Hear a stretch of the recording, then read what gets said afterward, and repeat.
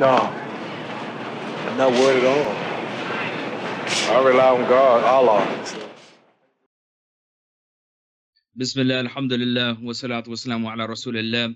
Assalamu alaikum wa rahmatullahi wa barakatuh. I'd like to welcome everybody to tonight's podcast. We have a not so hidden gem with us for tonight's podcast. It's a sheikh that I've had the pleasure and honor of speaking with and working with and benefiting from. He's originally from Vietnam. He has lived most of his life in the United States. He's a graduate from the Islamic University of Medina. He's very active in spreading the da'wah across the world. He teaches many different types of courses. He has served as an imam. And so we are very pleased to have with us tonight Sheikh Abdul Bari Yahya. Assalamu alaikum wa rahmatullahi wa barakatuh, Sheikh. Wa alaikum salam wa rahmatullahi wa barakatuh, Dr. Sayyid. It's wonderful to be able to speak to you again. It's been a while, and it's an honor to be on the program with you. Alhamdulillah. Welcome to the program, Sheikh. So, your city is very famous right now because part of it apparently is occupied, and so I'm very worried of your safety. Are you in the occupied Chaz zone or the Chop zone, or are you in the free zone? Are you outside of the zone? Are you a prisoner of the zone? What is your current status, Sheikh? Well, I think I'm still in the United States of America, so that's one thing. And I'm about 10 minutes from there, but alhamdulillah. We did. I myself personally did not get to go to the Chop, or they used to call it Chaz, but I think it's changed to Chop now. The Capitol Hill occupied protests or organized protests, and but my family and some of the brothers, some of the community members actually went just to see what was going on over there, and it's pretty much just like I would say. From what I've been hearing and seeing, it's been pretty much just like a street party, a big street party, pretty much. Okay, because you get different pictures in different parts of the media of what it's like there. Some people give it this, hippie-ish, like, don't worry, man, like everything's all good, and that vibe, hippie-ish vibe. And then you have, some people who say, this is like a militarized zone with a warlord, and perhaps even Bane is running this autonomous zone. So there's like pictures of Batman and like what this zone looks like, right? So there's like these two different pictures that are getting promoted depending on what media channel you watch, right? Which news channel you watch, yes, or which Facebook group you're part of, right? So either this is the beginning of the downfall of America and these cities are going to be occupied one by one, or it's just like a free, love fest where, everybody is welcome and just having one big party. So you get very different accounts of what's actually happening there. It's pretty much just a street party. And of course, if you're going to watch Fox, you're going to hear that it's a militarized zone or whatever it is. There's a lot of chaos, but it's more like a street party. Everybody is just, I guess, enjoying themselves. But of course, there's some seriousness when it comes to some of the messaging and protests. Yes. I think pretty much right now the police have actually abandoned. They haven't abandoned. They don't say they have abandoned it, but they pretty much just left it. And a lot of them don't go in to that particular area. But it's more of a de-escalation tactic because it's more before there was a lot of tension in that area, and so when the police left it, then all the tension and all the clashes that were happening actually stopped. And so. Okay. In a way, it did work, but at the same time, there's, I think from what I've been hearing, also the city has been getting a lot of complaints from people in that area, some of the shops also, because, I mean, rightfully so. There's a lot. There's just, some of them are not able to do business and stuff like that. That's all. And it's not. The police actually, they say that they come in. They will come in if it's needed, but I don't think they have been going in. If there are any problems, they're pretty much at the border right now. Okay. So, but I've heard that there has been some crimes. There was an incident where somebody was shot and medical personnel couldn't get to that particular victim, and they ended up dying as a result. Yeah, I think there have been a couple of shootings in that particular area, and I think medical personnel are not allowed to go in unless they've received clearance from police officers. And I Oh, think really? because the police officers did not go in and they didn't allow the clearance, so they didn't clear them to go in. And so actually somebody did die, from what I've heard, from the people who were there.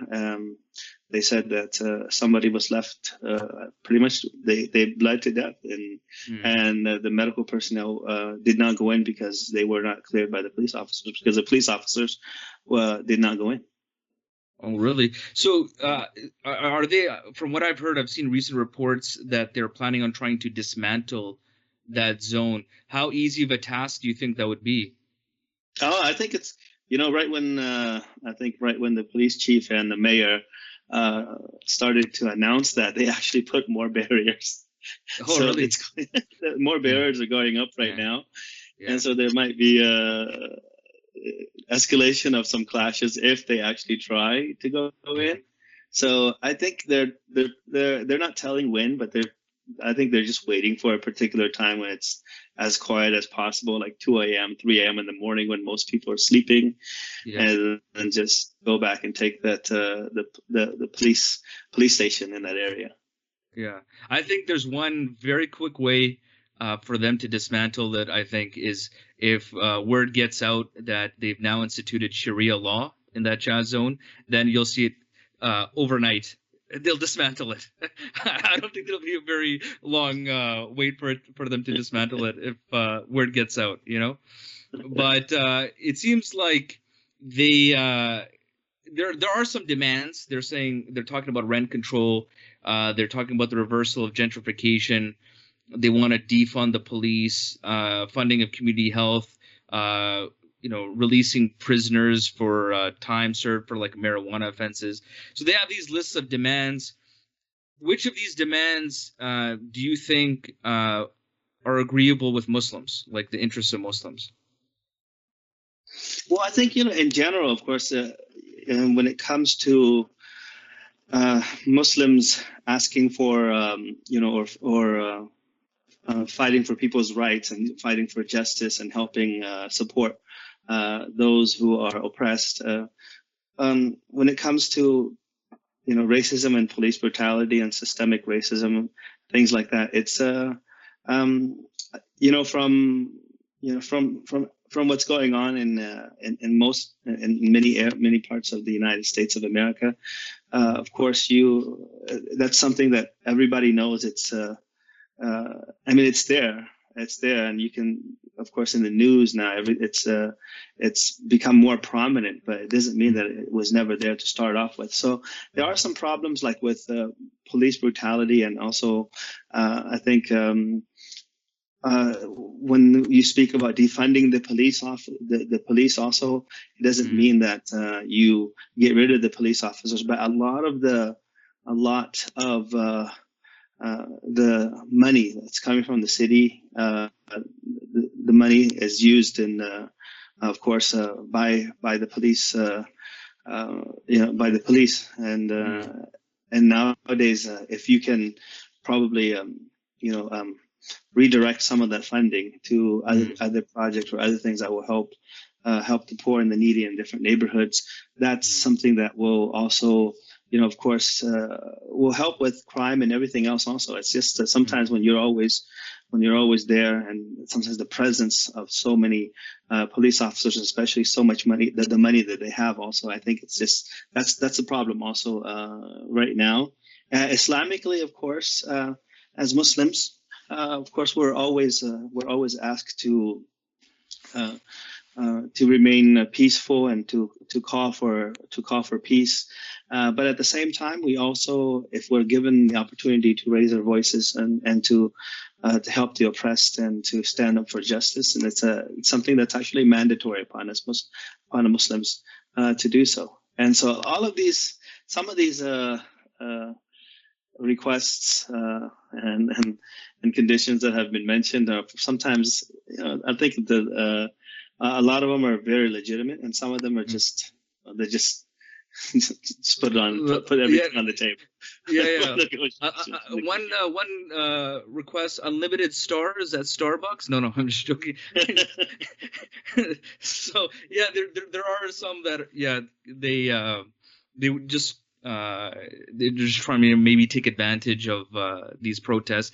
What has your experience been growing up, especially in that Seattle area with racism? In the Seattle area, when I was growing up, there was every school that I used to go to, we used to have they had a system where they would have pretty much people in different neighborhoods bused to, like, let's say if you're in a poor area, they would bus you to another area, and the other people would be bused to some of the schools in the poor areas also. So growing up, every single school that I went to was very, very diverse. Okay. So you had this exact same amount of Asians in every single high school. And you had the exact same amount of whites in every high school because they would bus people. I was in the South End, and that's where a lot of minorities lived. And I used to always go to school in the North End. I used to always go to North End, which was, mainly whites.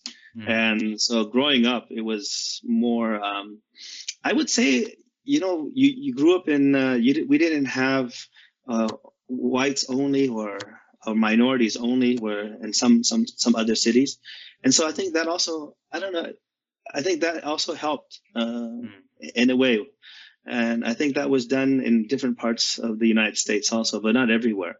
But you couldn't do that now anyways. Before there wasn't much traffic. Yeah. So nowadays it would probably take me 2-3 hours just to get there with traffic. But before it was less than half an hour, maybe 20 minutes, we were able to go. But you did, even with that, you still had some racism, but at the same time, I noticed a lot of the kids, everybody used to grow up with different, you used to hang around with people from of different color and different race, no matter which school you would go to. That was how it was in Seattle in the old days. Would you say then that the United States, the racism that's the protests and what people feel endemic to the United States, do you feel that it's different from parts of the country? Like, it seems that maybe Seattle, West Coast, there isn't as many of these types of issues perhaps as maybe the South, right, where you hear a lot of stuff from the South, or maybe even on the East Coast a little bit more. Would you say that it's a little bit more cultural specific based on where you are within the United States? Generally, there are, of course, it's the main difference, of course, is in the big cities, and of course, in every part of the United States of America, you have different makeup, different communities, and different different standard of living also. Like in Seattle is a very expensive city to live in, and Seattle is actually one of the most white cities, meaning very, very few African Americans. There are few, and comparatively, Seattle and Portland generally, when I was growing up, actually there was a little bit more. We used to have an African American neighborhood, like the Central District used to be African American. And now, of course, it's all been gentrified, and because of that gentrification, that particular area now, it's it's different. It's not like how it used to be before. Most of the African Americans actually have left that neighborhood, and they've gone outside of Seattle, more further south. But in Seattle itself is one of the. I mean, there are a lot of Asians. But it's in terms of African Americans, very few African Americans. If you see someone who is not white or Asian, most likely they're Somalis, actually. Yeah. No, I've heard that there's been a big immigration of Somalis in the United States, especially is it Minnesota area? Is that where they've seem to they have a big population, correct? Yeah, it's. I think, of course, Minneapolis is one of the biggest population of Somalis. Okay. But Seattle's up there. It's probably third or fourth or second or third. Okay. In terms of now, Somali population. When it comes to then Islamophobia in Seattle, how have they been with Muslims, generally speaking? I think the Muslims have been very the Muslims in Seattle. As long as you're staying within the city limits, you do have incidents here and there. You hear about it once in a while, but generally, I think most Muslims feel very comfortable, and a lot of people here are very, very open-minded, and they're liberal and open-minded, and it's so at the same time, I can go out with my thobe, I can dress like this because it's more like a hippie town. Everybody's weird already.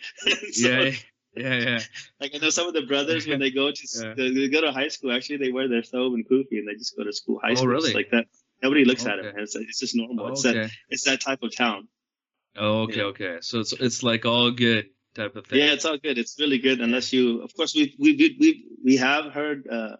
Every time you leave the city limits and you go a little bit outside, you do get some of those vibes, stares, especially with your, when you go with your family and your wife has the hijab on, she's covered up. Yeah. There are a lot of people who have been, who give these types of stares, and sometimes when you're at restaurants, you hear comments, and we've encountered a couple of occasions where. Actually, outside of Seattle, we were at a restaurant, and I had at that time my daughter was crying. My daughter was crying, and a man came by our booth in the restaurant, and he said, you should take that off. Your kid is scared of you. Your kid is scared of you because you're covered up. Because you're covered up. Kid is scared of you. You're in America now. You're not in your home country. Go back to where you're born. Things like that. Really? Yeah. And so we did encounter. This was like maybe 2 or 3 years ago. Yeah. And the manager heard about it, and the manager actually kicked that guy out. Okay. The manager kicked that guy out. But when you're outside Seattle, of course, you get. You get some stares here and there, but as long as you're in the city limits, then, in the suburbs, it's okay. But if you go out of it, it's just like anywhere else in the United States. When you go a little outside the cities, it's different. It's a little bit different. Yeah. I don't know where they get the gall to come up to like a total stranger and say something like that. Like, like just basic manners dictates like, you would be so hesitant if you just have basic social awareness and manners. Forget about it. Even if you're racist, say, okay, you have racist tendencies or thoughts or ideas. Just like to have the audacity to go to somebody else and say that to me is just another level of ignorance, subhanAllah. And to to say, to claim to be people like, oh yeah, we stand up maybe for women's rights and so forth. You're making like a family and a little girl and her mother extremely uncomfortable. I don't know where people get the gall to do something like that.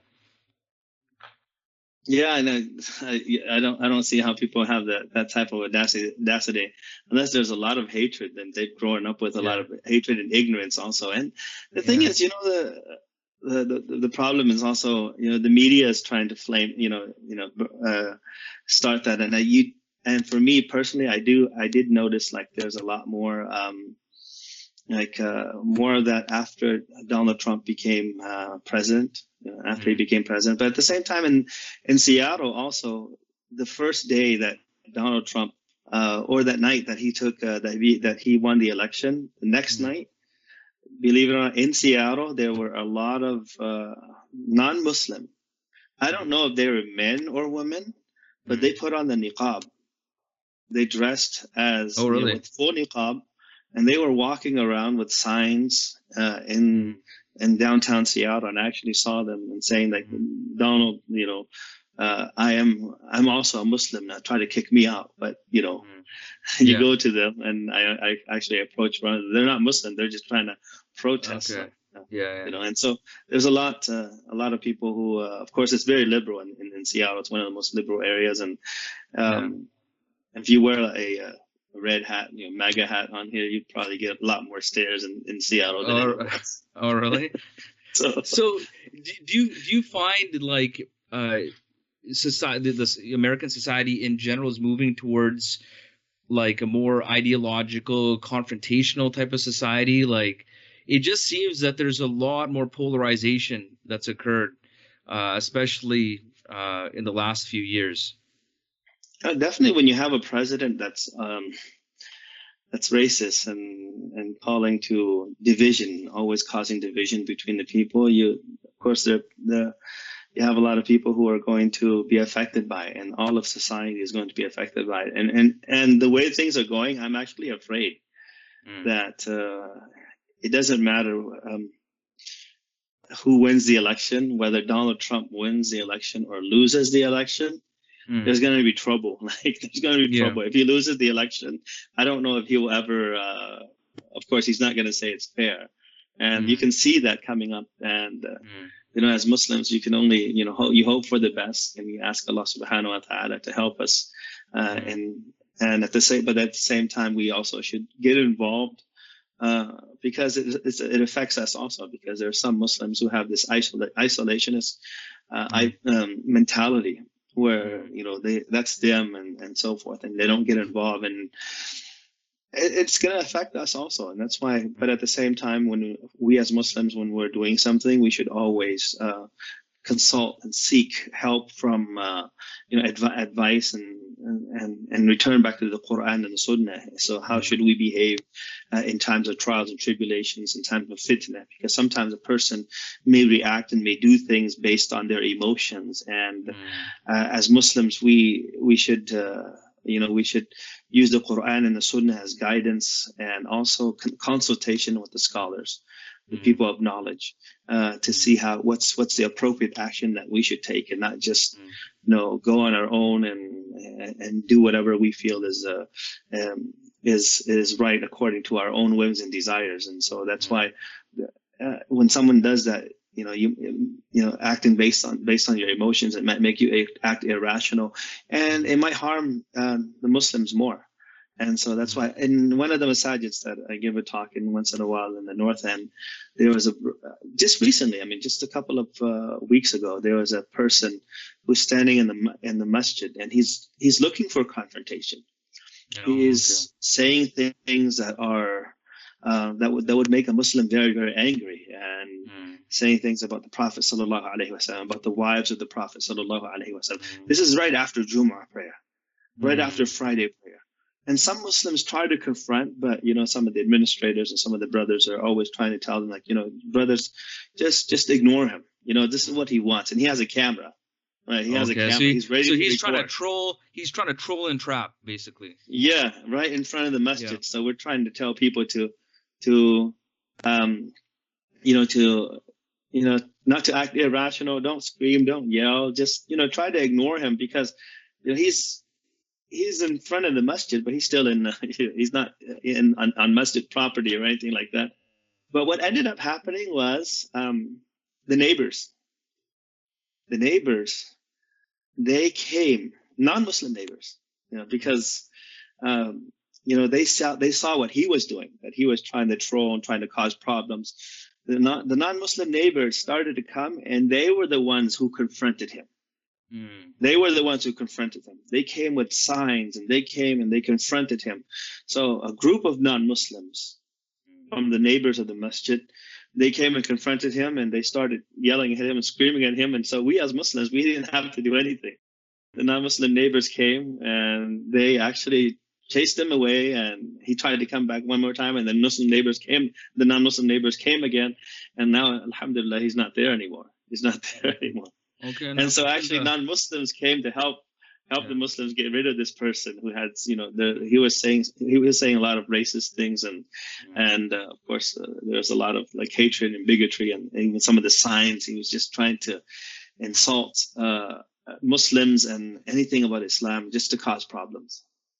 Do you feel that people who have these type of Islamophobic tendencies and agenda, they get more of a free pass or more of an allowance than, say, other types of racist people. Yeah, well, when it's against Muslims, they sometimes people, it really depends on where it is. But like right now, I think it's but with everything that's going on with Black Lives Matter, all of the organization that's going on right now, calling for justice and so forth. All of this is something that a Muslim should actually, support in a way that it support anything that calls to justice. Even if the organizations and the people who are with you are not Muslims, as long as they're calling to justice, that we should support that also. Just like during the time of the Prophet sallallahu alaihi wasallam, during Hilf al-Fudul. This was at a time in which the Messenger of Allah sallallahu alaihi wasallam was just in his 20s, in the early 20s, and there was injustice that happened because of a man who was oppressed in Mecca. He brought merchandise and to sell in Mecca, and one of the aristocrats, one of the respected elders of Mecca, said, "I will buy this from you," and he said, "Come back to me before you leave and I'll pay you for it." And he ended up not paying him when he was about to go. When this man from the Zabiri tribe was about to go back home and he wanted to collect his money. Of course, this man was not given his right. And so he went and asked some of the other elders and the other clans in Mecca, and nobody helped him. And until finally he spoke up, gave a few lines of poetry and Batha, overlooking the Kaaba, overlooking Mecca. And when the Meccans heard these lines of poetry, in those days, of course, poetry was like the media. And so you can influence people, and it would ruin the reputation of the Meccans or the Quraysh as a people who, were very, very respected. And so they were afraid that, it would, this was a PR disaster on their, that was going to happen if this man were to, the story of this man were to spread and nothing was done to help him. And so they got together in an emergency meeting, and the Messenger of Allah sallallahu alaihi wasallam was there also. And the agreement from some of the, of course, not all the clans were involved in this agreement, but many of the clans that were involved in it, and one in the house of Abdullah bin Jada'an, and the Prophet sallallahu alaihi wasallam was able to attend this gathering to call for justice and to call for peace, and that no one should be oppressed in Mecca and the house of Allah subhanahu wa ta'ala, in the most holy city in the world. Nobody should ever be oppressed. We should always stand up for justice. And so this was before revelation. The Prophet sallallahu alaihi wasallam said, if I were to, I wouldn't trade that opportunity that I had to be in that house, to be part of that agreement, even if someone were to give me a red camel. And in those days, the red camel is one of the most precious things. It's like someone saying nowadays, I wouldn't trade that for, even if you were to give me a red Ferrari, for example. And so that was a big thing. I mean, and so the Prophet stood for justice, and he was always there for those who were in need. And that's why the Prophet sallallahu alaihi wasallam, when he came back from the cave, Khadija radiallahu anha, she said, by Allah, Allah would never humiliate you. And the reason is because, as Khadija radiallahu anha mentioned, he said, وَتُعِينُ عَلَى نَوَائِبِ الْحَقِّ, and you help the calamity stricken ones, and you help those who are in need. In other words, those who are oppressed and those who are in need. The Prophet sallallahu alaihi wasallam was always there for them. He was always there for the people. And that's how a Muslim should be. That's how Muslims should be. And that's what makes us the best ummah, that we are there for the other people. Sheikh, what I find, sorry to interrupt. Sheikh, what I find is that many people feel that there is something wrong. There is something that needs to be corrected. The confusion now becomes, how do you go about doing it and what you want to achieve? So there's a lot of confusion in the how and the what. So, for example, I just saw a video earlier today. It was basically a battle of the Karens. So you had a social justice warrior Karen versus maybe your classical Karen. So what this video showed was that there was a group of white women like washing like this wall and trying to like clean the graffiti off this wall, right? And so this other woman comes up in her car and she says, "Well, why are you cleaning that off the wall? Don't you care about Black lives? Don't you think Black lives matter?" And she's like, "No, we think it's okay. Like, we care about Black lives and stuff. We were just cleaning this wall." It's like, "Well, by cleaning it off that wall, you don't care about Black." And they got into this confrontation. You know what I mean? But I see that as almost like a general trend because whether you classify yourself as a Republican or a conservative, you want justice. And whether you classify yourself as a liberal, you want justice. But I believe because of the foundation of those principles, there's a lot of confusion that occurs because perhaps in theory, they should be agreeing on fundamentally most issues, but you don't see that happening in practice. So as Muslims, we have an aqidah. So we have a framework, and you could say a platform from which we are able to operate from, something that's consistent, right? We have the Quran and Sunnah, which is something that's consistent, whereas for them, their standards may continuously change. So how is it different? Like what roles, especially can the Muslims play? Because there is a lot of confusion. Forget about even the Muslims, but society at large of like, okay, we feel that there is something wrong. Okay, we can acknowledge there is something that is wrong, incorrect. Like, for example, when people saw the video of George Floyd, unanimously, even Fox News was saying how evil of an act, how despicable of an act that was. Yet now we see the aftermath. They can't agree on a path forward, or they can't agree on reconciliation. They can't agree on a resolution. So I believe Islam has a unique role to play in this. We don't have to just follow the protests, but maybe perhaps we can lead the way in terms of giving people a path of where they should head towards. What are your thoughts on that, Sheikh? I think, of course, as Muslims, we know we have our principles and we have our deen, and our deen, our way of life is divine by Allah subhanahu wa ta'ala, who created us. And it's for all times. It's not just for a certain time or a certain place. No, it's for all times until the end of time. There's guidance for us in every single action. And so what a Muslim needs to do in times of trials and tribulations, in times like this, is that first and foremost, we have to go back to the Quran and the Sunnah. We have to learn our deen. We have to learn our deen. And as du'ats also, we also have to show people that Islam is practical and applicable in the times that we are living in right now. If we are to call people to Islam, then we have to call people, of course, in the correct way, but also with sound knowledge. قُلْ هَذِهِ سَبِيلِي, say, this is my path. أَدْعُو إِلَى اللَّهِ, I call to Allah عَلَى بَصِيرَةٍ, upon insight, meaning upon knowledge, based on evidence and proofs. And so we as Muslims, we have to lead the way to show people what Islam is, because you'll see that when you go to a masjid, when you see people from different parts of the world, and you'll see a black person and you'll see an Asian, and you'll see a white standing next to each other, and they're sitting down. And actually, when people see this beauty, the beauty of Islam, a lot of people are attracted to it. I know a couple of brothers who have actually become Muslim. They've become Muslim because they saw the brotherhood. They saw how we helped each other and how everyone came together, even though they were from different backgrounds and different colors and so forth. And so that's why we as Muslims, we have to embody the teachings of the Quran in our daily lives. Right now, we have to show people that, people right now are like trying to clean the walls and pick up trash and so forth.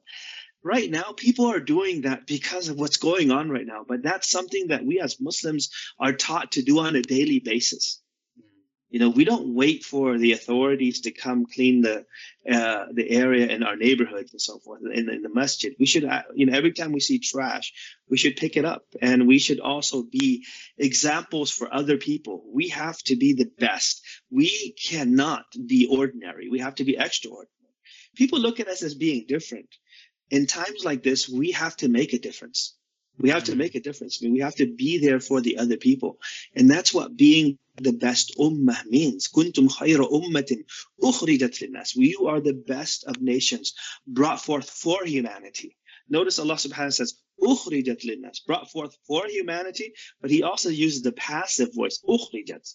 Ukhrijat means to come out, as if you have it's not something that change cannot come overnight. It's not an overnight thing. It's like when you plant a seed, it takes a while for it to grow to become that big tree.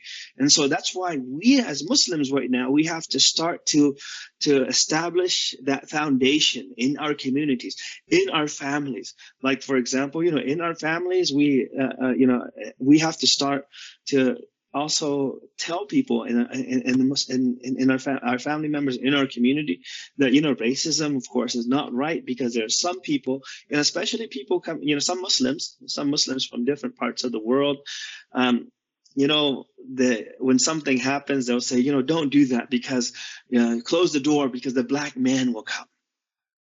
And every culture, some of the Muslim cultures, they have these terminologies for this, and so you're raising your kids also already from the very beginning to be racist, and that's not a part of Islam. And so we have to start that from the beginning, and we have to start that change from within ourselves and in our community.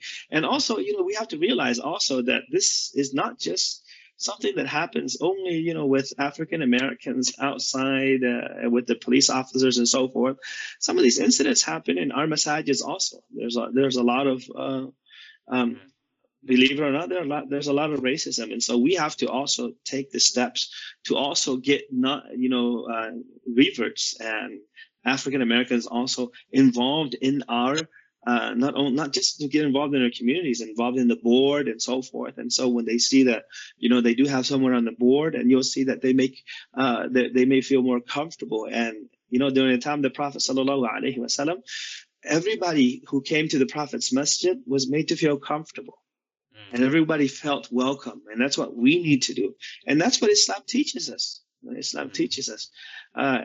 All we have to do right now is embody the teachings of the Quran in our daily lives to be the best Muslims that we can be, and to be there for the other people. So if there are people in the society right now or in your community that need food and shelter and need counseling, we as Muslims should be at the forefront. And also at the same time, if there are soup kitchens in your city, I think a lot of times our masajids actually should initiate some of these projects to help people and to be there for the people, and not just do it also when the police, not just do it because the TV is there. Also, we do it because this is what our Deen teaches us.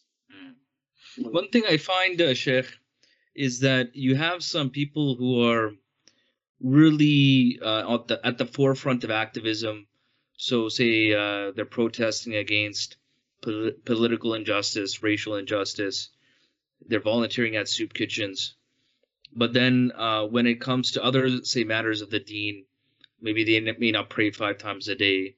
Maybe they don't believe everything in the Quran and the Sunnah is relevant to our times. So they maybe have a modernist idea. So then you have people on that end of the spectrum too. So they're very, very active in issues of social justice, but then and giving rights to the people, but then they feel lackadaisical in giving rights to Allah subhanahu wa ta'ala. So do you think there's a common source for these people? Like, say, like you have on one end of the spectrum people who are, really into social justice, but not into the acts of ibadat. And then you have other people on the other end of the spectrum that are maybe really into ibadat, but then they have a lot of this tribalism and other types of issues that you're saying, our community has been dealing with.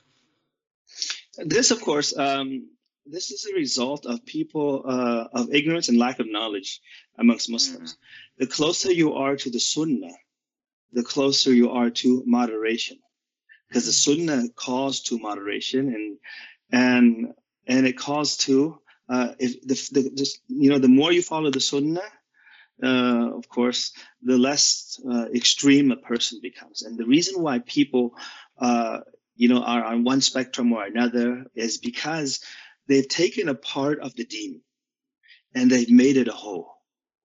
They've taken one part of the deen and made it whole. Like, for example, I'll give you an example. Some Muslims, alhamdulillah, they're very involved in activism, and they think that's what Islam is all about. And if you're not involved in activism, then you're not a real Muslim. And then there are some people who love da'wah, of course, da'wah in a specific type of way, in a particular manner. If you're not involved in their group, then you're astray. And there are some people who are very, very, for them, Islam is about spirituality. It's all about the spirituality. And there are some who, mashallah, they are, in terms of their aqidah and their knowledge and so forth, but they have no akhlaq. They have no akhlaq. For some people, Islam is just about marrying. Some people, yes, Islam. When you speak of Islam, it's all about marriage, right? For some people, right? You're right. Yeah. But when someone takes a part of a deen and makes it a whole, that's when they go astray. That's when they go astray. Because some people, that's all they speak about is this. If you establish the khilafah, that's it. That will solve every problem. And others will say, as long as you take care of yourself spiritually, everything will take care of yourself. But in our deen, all of that, politics is part of our deen. Economics is part of our deen. And taking care of yourself spiritually is part of our deen. And that's why one of the most difficult hadith probably to apply, as mentioned by one of my teachers, he was asked, what is the most difficult hadith to apply? And so he sat up and he said, the most difficult hadith to really put to practice is what the Prophet ﷺ said when he said, Inna li rabbika alayka haqqan. Indeed, your Lord has a right upon you. وَإِنَّ لِأَهْلِكَ عَلَيْكَ حَقًّا. And your family has a right upon you. They have a right upon you. And in yourself, you have a right upon yourself. فَأَعْطِ كُلِّ ذِي حَقٍّ حَقَّهُ. So give each entity that is deserving of its right. And so that's what Islam is all about. Islam it's a way of life. It's not just one aspect. And if you make one aspect of the deen of Islam a whole, that's when you go astray. And that's because you're not looking at the whole picture.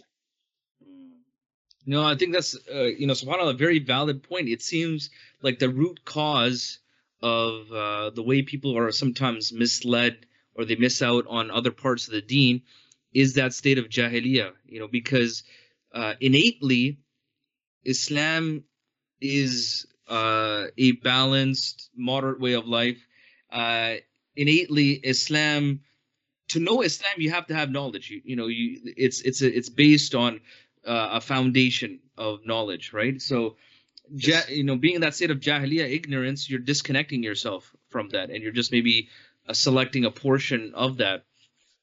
So I want to, get into something that maybe then a practical way of looking at maybe our role in some of these protests. So we've had conversations in the past. You're a football fan, correct? You used to play football. You enjoy football? Yeah. So I enjoy football too. Whenever I have time.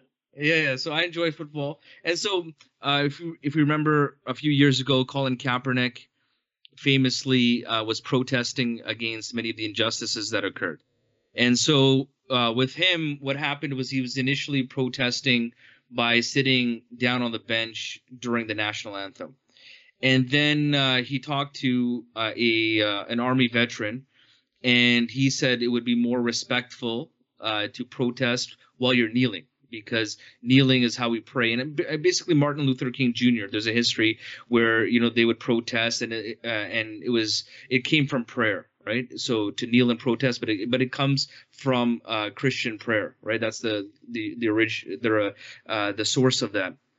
And then, of course, we saw the famous video of the killing of George Floyd, where the officer was kneeling on the back of the neck of George Floyd and thereby killing him. And so a lot of people were kneeling to signify that. And that to me didn't really make so much sense, because you're almost reenacting the actions of a murderer, right? So that to me, I was like, I don't know how much sense that makes, but generally speaking, it's become now a sign of protest, kneeling.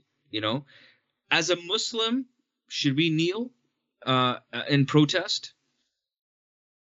Well, you know, when it comes to acts of worship, standing up and kneeling, for people, when a person, of course, kneels down for out of respect for this person or that person, or even standing up, like when a person comes into your house, you can stand up, or when when someone, a dignitary or a prince or a king, when somebody comes. As Muslims, we're not allowed to stand up for that person. One may stand up to greet that person, like somebody comes, your parents come, and you stand up to go and greet them.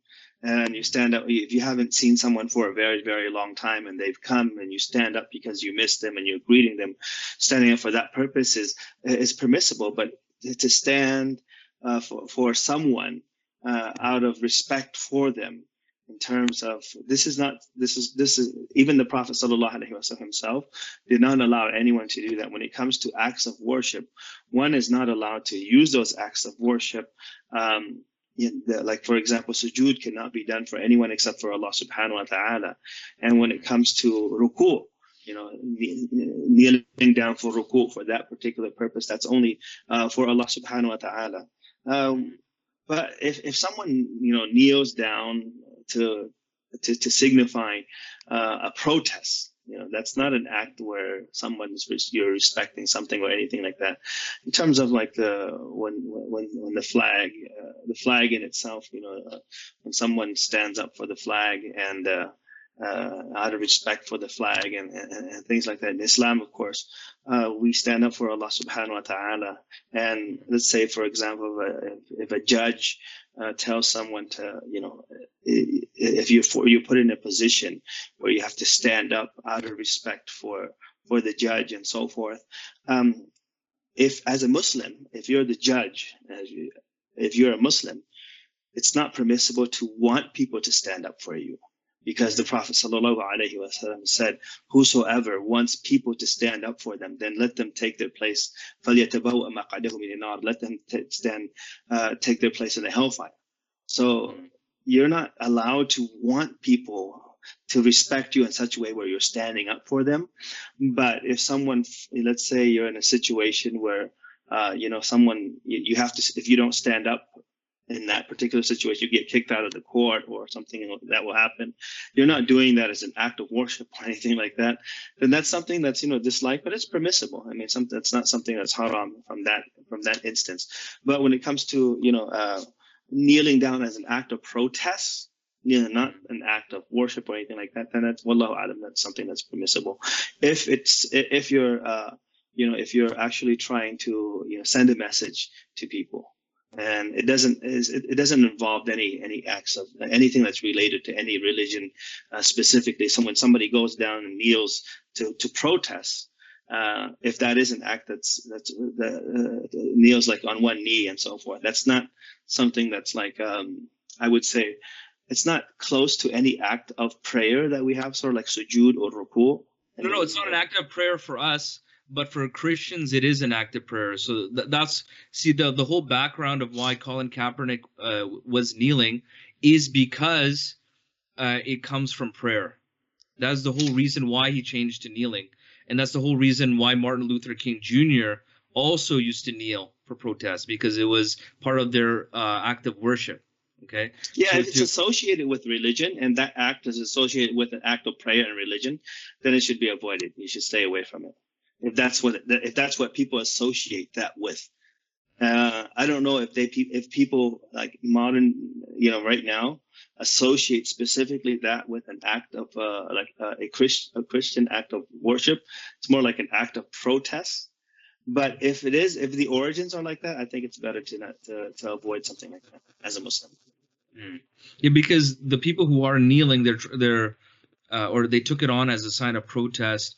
They took it from Colin Kaepernick, and his discussion, like they're readily available, like his decision-making process.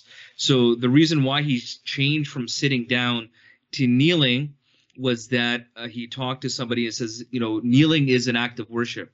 And so this would be more respectful if you kneel rather than sit down. And so that's why, because, yeah. Yeah, Whereas I think if you look at Muhammad, that is the origin of it. But I don't know if that's the origin of it, then I think it should be avoided as a result of it, because we are not allowed to imitate any act of or any acts from other religions like Christianity or Judaism or any other religion, and to imitate any of the acts of that's specific to their worship. And so we're not allowed to imitate and copy those things, especially if it's related to a person's religion or related to their religion. And so in that case, I think it should be avoided and should stay away from it.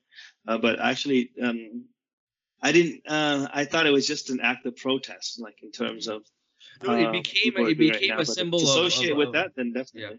Yeah, and if people associate that with Christianity, then definitely it's not permissible for a Muslim. And for example, if you look at a very similar incident or a similar situation with Mahmoud Abdul Rauf. So if you remember Mahmoud Abdul Rauf, he also sat during the national anthem, right? So with the U.S. anthem, and then he got a lot of blowback for that. So what did he do? He actually stood up, but he made dua. I don't know if you remember that. He changed yes, I do. from standing up to making dua, but because he's Muslim. You understand what I'm saying? So he's like, okay, I'm going to make dua. Whereas, obviously Colin Kaepernick, he went from sitting to kneeling. So there's a different source, kind of background for both of these streams, the way that they ended up, signifying their protest. Obviously, Mahmoud Abdul Rauf, he was in an era without social media. No one really supported him. So no one started making dua as protest, right? Everyone is, Nike didn't give him a contract like they gave Colin Kaepernick, right? So, he was, subhanAllah, had to fend for himself. So, but one thing I want to get to as well, because you have a very diverse and unique history. Mashallah, like you were born during the Vietnam War, is that correct? Yes, I was born in Vietnam during that time. So born in Vietnam, coming to the United States, and then going to Saudi, and you spent how many years were you there for? 6 years, 8 years in Saudi? I was there I was there in the 90s, all the way throughout the 90s, pretty much. And after I graduated, I actually came back to Seattle just for a few months. But then there are a lot of projects that I was doing in Cambodia, Vietnam and Cambodia. And I was able to actually go back and help out help the Muslims in that area in terms of their education and building orphanages and masajids and things like that, and wells, and digging wells. Okay, mashallah. So, in past few years, there has been a lot of changes in Saudi Arabia. A lot of attempts for modernization. There's this whole 2030 plan, Vision 2030, and they want to open up the country to entertainment, media, all sorts of different types of activities. Did you, in the 90s, did you see any desire of that in Saudi? Like for people, were the people craving this? Like, we want to have, these concerts, we want WWE to come here. Was that something that you saw when you were there, or do you feel that there's been a dramatic shift since your time? I think it's, of course, you always have, as long as you have the TV, in those days, even though the society was much more closed, I remember when I first arrived and I was watching the news, it was totally different. It was, the news was just a man, just giving the news. There was never a woman who would be on TV. This was at the beginning, and there wasn't any music. There wasn't even music. Most of that was not there. And then, of course, gradually it started to change. But did people have these desires? Were they interested in WWE? I have a story concerning that. I went to the police station because I had lost my paperwork, my ID. And so I needed a signature. that I lost it at the masjid or wherever it is before I can get a new one. I had to get to go to the police station and get a signature. So when I went, the guard was about to, it was almost lunchtime, and he was about to send me away. He was about to send me away, and I said, I just need a signature. So he looks at my paper, and it says American. It says American. So he was surprised, right? So I don't, for them, an American, like, blonde eye, blue eye, blonde hair, blue eye. Yeah. And so that's what he's thinking. He's looking at, you're American? You're American? And so the first thing he said, do you know Hulk Hogan? Do you know Hulk Hogan? And this was like, was in the early 90s. This was in the early 90s. It's like, I do. Hook me up and I'll hook you up. It's like everybody from the United States knows Hulk Hogan. But anyways,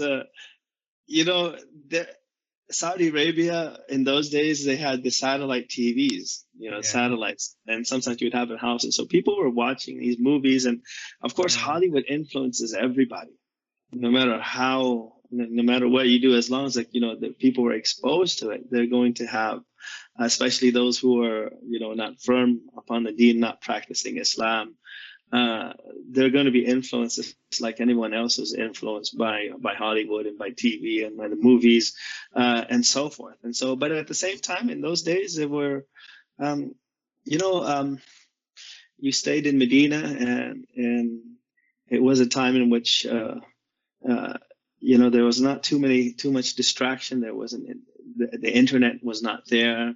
And so if you weren't watching TV or anything like that, you were just with the scholars and the people and the students that were there with you, and you're able to be focused a lot more. Like nowadays, I don't know how you can actually study with so much, with so much access to all of this distraction. In fact, believe it or not, it's helpful from one aspect, but at the same time, it can also be something that's very distracting. But as for Saudi Arabia, of course, you see, everybody hears about it, and everybody can see all this change that's happening, and you have push and some give here, push and take here also, but at the same time, there are a lot of good people, in Saudi Arabia that are trying to stand firm upon the Sunnah. But no matter where you are as a Muslim, there are challenges. Like personally, if I were to raise my kids in Seattle or I raise my kids in Mecca and Medina, there will be challenges, and some of the challenges are very, very, these are like big challenges no matter where you are in the world right now. So wherever you are, wherever we are, wherever the Muslims are, they're facing, believe it or not, because of this globalization, some of the same challenges. People in Saudi Arabia are facing some of the same challenges that we are facing, because every single day, everyone's exposed to pretty much the same thing. If something happens in the East, everyone in the West hears about it. Something happens in the West, and almost instantaneously you hear about it. And so there's a lot of that going on. But at the same time, that's also a good thing for a Muslim, and that you're able to influence a lot of people. If you can change the perception of Islam and the Muslims in Canada, in the United States of America, in North America, because North America is so influential, then we can change the perception of Islam in the whole world. And so it's not a bad thing, but at the same time, there are challenges, but also there are opportunities with every challenge. So, like right now they say, when America sneezes, the whole world gets a cold. And you guys are saying, like, when something happens in America, like something similar happens in Canada also. So if you're living in a country where there's a lot of influence, and Canada has a lot of influence in the world also, Canada and the United States, North America in general has a lot of influence.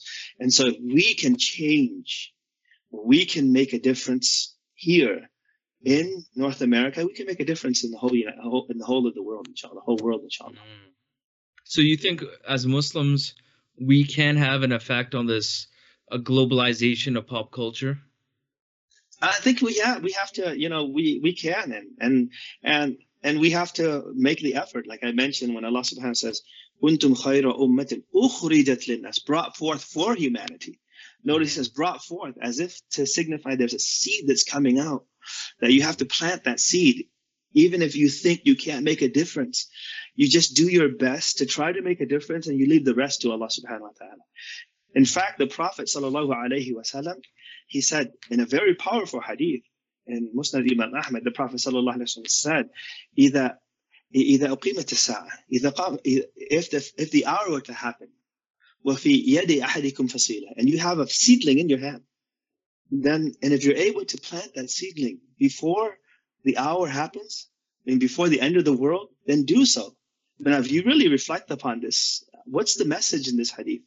The message in this hadith is that you can make a difference, and all you have to do is do your best to plant that seed. Don't worry about what happens afterwards, but you yourself do your best to plant that seed, and you can make a difference. And so those who are saying that, what can I do as one person? There's good in doing good, and if you are sincere in your actions, Allah will magnify the effects of your efforts, the effects of your deeds. And so that's why we as Muslims, you might think you might not be able to make a difference, but everyone has a role and everyone has a responsibility to plant that seed, even though you might not be able to take shade from the tree, but you'll get the reward from the people who take shade from that tree, even 100 years from now when you're in the grave. And that's what we as Muslims, we just plant the seed and do our very best. Meaning, when I say plant the seed, make that change in our families and teach our children, teach our community, and try to make a difference. Because sometimes one person, you don't realize the effects of the acts of a person, but sometimes a person's act will change a country as a result of his influence. Because I know a person, I know some people. There were some people who were very, very, the prime minister of Cambodia right now. The prime minister of Cambodia is not Muslim. He's not Muslim, but he grew up around Muslims. Grew up around Muslims.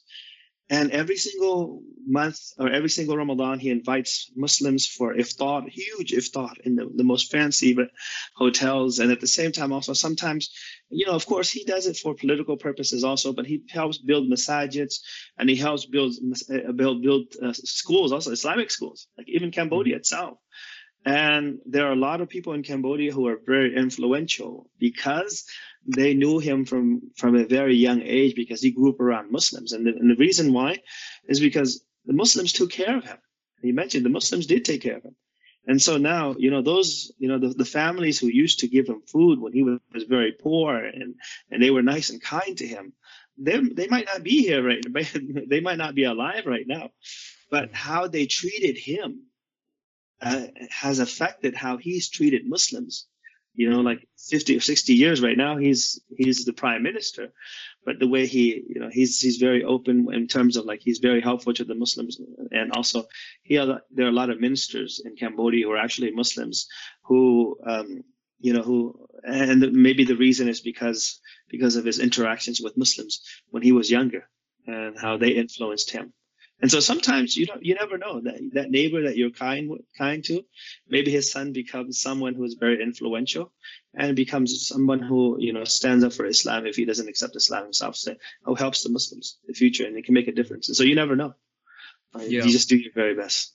I think it seems that if we are to make an influence on popular culture globally, the Muslims will need to have a very strong identity and a lot of self-confidence, because if we just play along with existing popularized culture, then we can just actually serve to promote that instead of promoting something that is alternative. You know what I mean? Yes. Like alternative ideas. Because you see that now. You see people, like, for example, you'll see television shows or movies with a muhajbi, right? So, wow, you have a muhajbi or a Muslim wearing a kufi and a beard, and they're part of this ensemble where it has like everybody in it. So it's like this diverse, multicultural crew. You know what I mean? And yet everybody has to have the same mentality, meaning that all the values are still uniform. The agenda of that, of whatever has been trying to be popularized, that is still consistent. You're just maybe, having some people who look different. You know what I mean? So it's like, popular culture is this club, and you've got like this bouncer in front of the club. It's like, oh yeah, you're wearing hijab. Oh yeah, come in. Just take a selfie with this guy dressed up as a flamingo, and you know what I mean, to get in. You know what I mean? So it's like you have to compromise the core of your identity. I think now it's like, yeah, everybody can look different, but you all have to think the same. You know, and I think that's maybe how Muslims may get fooled into thinking, hey, I want to be part of the process, but then they get lost, you know, in that process. You know what I mean? If they don't come in with a lot of strong self-identity and a lot of strong self-confidence. And I think that's why we have to work together in that. As a Muslim community, we have to initiate some of these programs and some of these projects and some of these initiations where we're at the forefront of fighting for justice and helping those who are in need. We have to do it ourselves. And of course, we support, you know, Black Lives Matters and so forth. But we also have to have our own our own organizations that are also calling to for justice and helping those who are in need and those who are oppressed. We also have to be at the forefront, meaning we have to start the initiative also, instead of just waiting for other people. I think that comes with us, thinking ahead. And planting that seed. For example, you know, if we know that the media is very influential, then maybe right now it's time to initiate some projects and programs where we help Muslims get into that particular field where we will have an influence and we'll be able to make a change in society. Okay.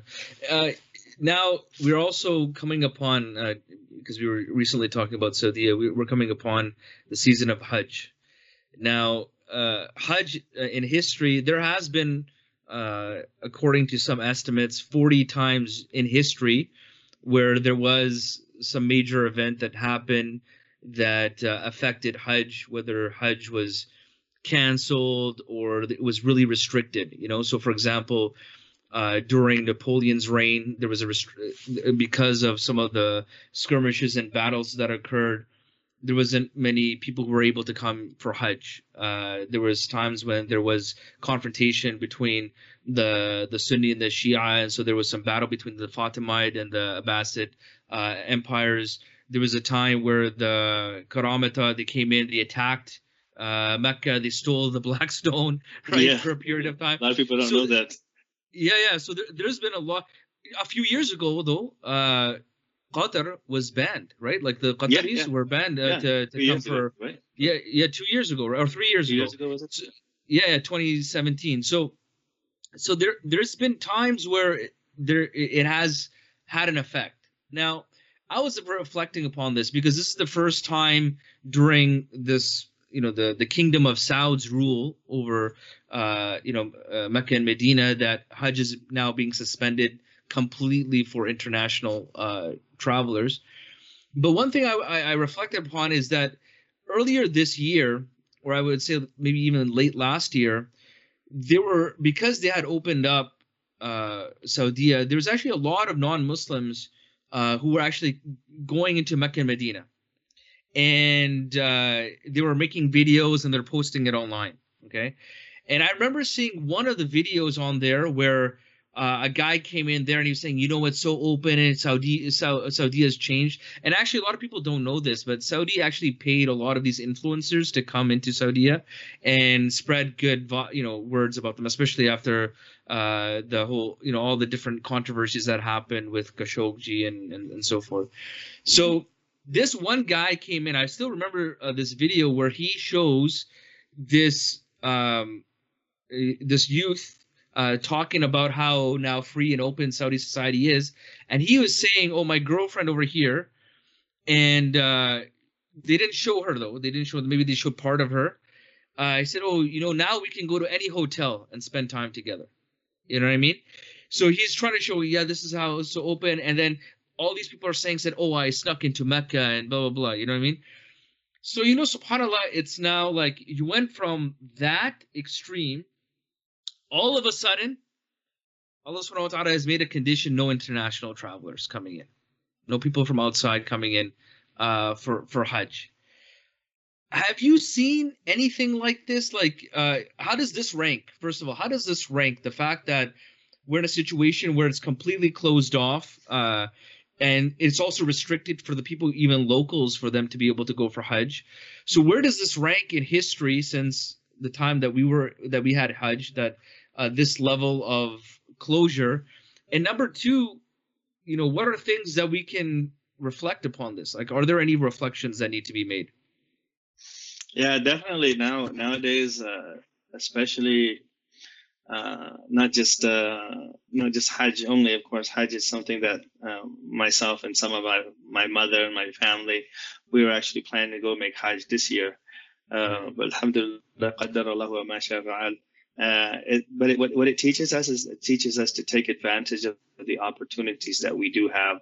When Allah subhanahu wa ta'ala allows us to go to the masjid and we're free to do so, take advantage of that, because things can change at any time. And that's why the Prophet sallallahu alaihi wasallam, he ordered us to take advantage of some of the blessings that Allah subhanahu wa ta'ala has given to us. Iqtanim khamsan qabla khams, take advantage of 5 things before 5 things, with your wealth, your health, and the money that you have. When you're able to spend, you spend it. When you're able to make Hajj, you should try to do your very best to do so. When we see Hajj, we're not able to make Hajj, like even when we want to, and even when we're able to, in terms of when we have the money, some people have been saving up. And now this year they're not able to go, and who knows what's going to happen tomorrow and next year, and so forth. Allah is the only one that knows best. That's why you should take advantage when you have the opportunity to worship Allah subhanahu wa ta'ala, to do anything, and try to do as much of it as you can. Now, I don't know about where you are in Canada, but we've just recently opened up the masjid, but we're only able to pray certain numbers outside and with a lot of conditions and stipulations. But when you do have the opportunity to go and do something, and take advantage of that, that's one of the lessons that we should learn from, and to appreciate. Like before, I remember before 9/11, we as Muslims, we had the opportunity to make a difference, but we were isolationists. We weren't there to, for those who are in need. We're not there in the open to make a difference. And so when 9/11 happens, nobody knew who we were. People could speak about us any way they want. People would believe, because nobody really knew. No one had interactions with us. And not everybody, but we weren't there at the situation. We weren't there when people were in need. And so that's why right now, if we have the opportunity to make a difference, we have to do that. We have to do that, so that the Prophet sallallahu alaihi wasallam said, "Ta'arraf ila Allah fi ar-raha, ya'rifka fi shiddah." Know Allah in times of ease, and He'll know you in times of hardship. To prepare for those times of hardship, we have to take advantage of the blessings that Allah has given to us, meaning use those blessings in the obedience of Allah subhanahu wa ta'ala. So, alhamdulillah, may Allah subhanahu wa ta'ala alleviate us from what we're in. May Allah subhanahu wa ta'ala give us the best of this world and the health that He has given to us. We should try to use that by spending our health, our energy and strength in the obedience of Allah subhanahu wa ta'ala. Inshallah. Jazakallah khair, Shaykh. And we appreciate your time that you've been able to spend with us. And I understand that your son has a graduation tomorrow. And so we're making a dua for you that you have a good gathering. I know you're trying to make it special for your son, and there's a lot of different restrictions in place.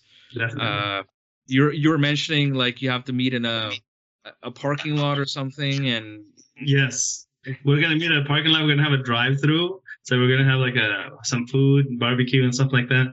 But nobody's gonna get out of their car, only like us. And then we're gonna put up food in the box, and we're actually just gonna hand it to our family members and people who are coming. So it's I guess it's those times, these are strange times. So we can't even get together as a group for graduation and things like that. So we're actually just doing it at the parking lot. People are just staying in their cars. Oh, subhanAllah. Yeah. So it's like a drive-through. Drive-through graduation. Graduation. It's just a drive-through. That's all we can do. Sheikh, this was very enjoyable. Hopefully we can have you on the podcast again. And may Allah subhanahu wa ta'ala keep your family safe during this time.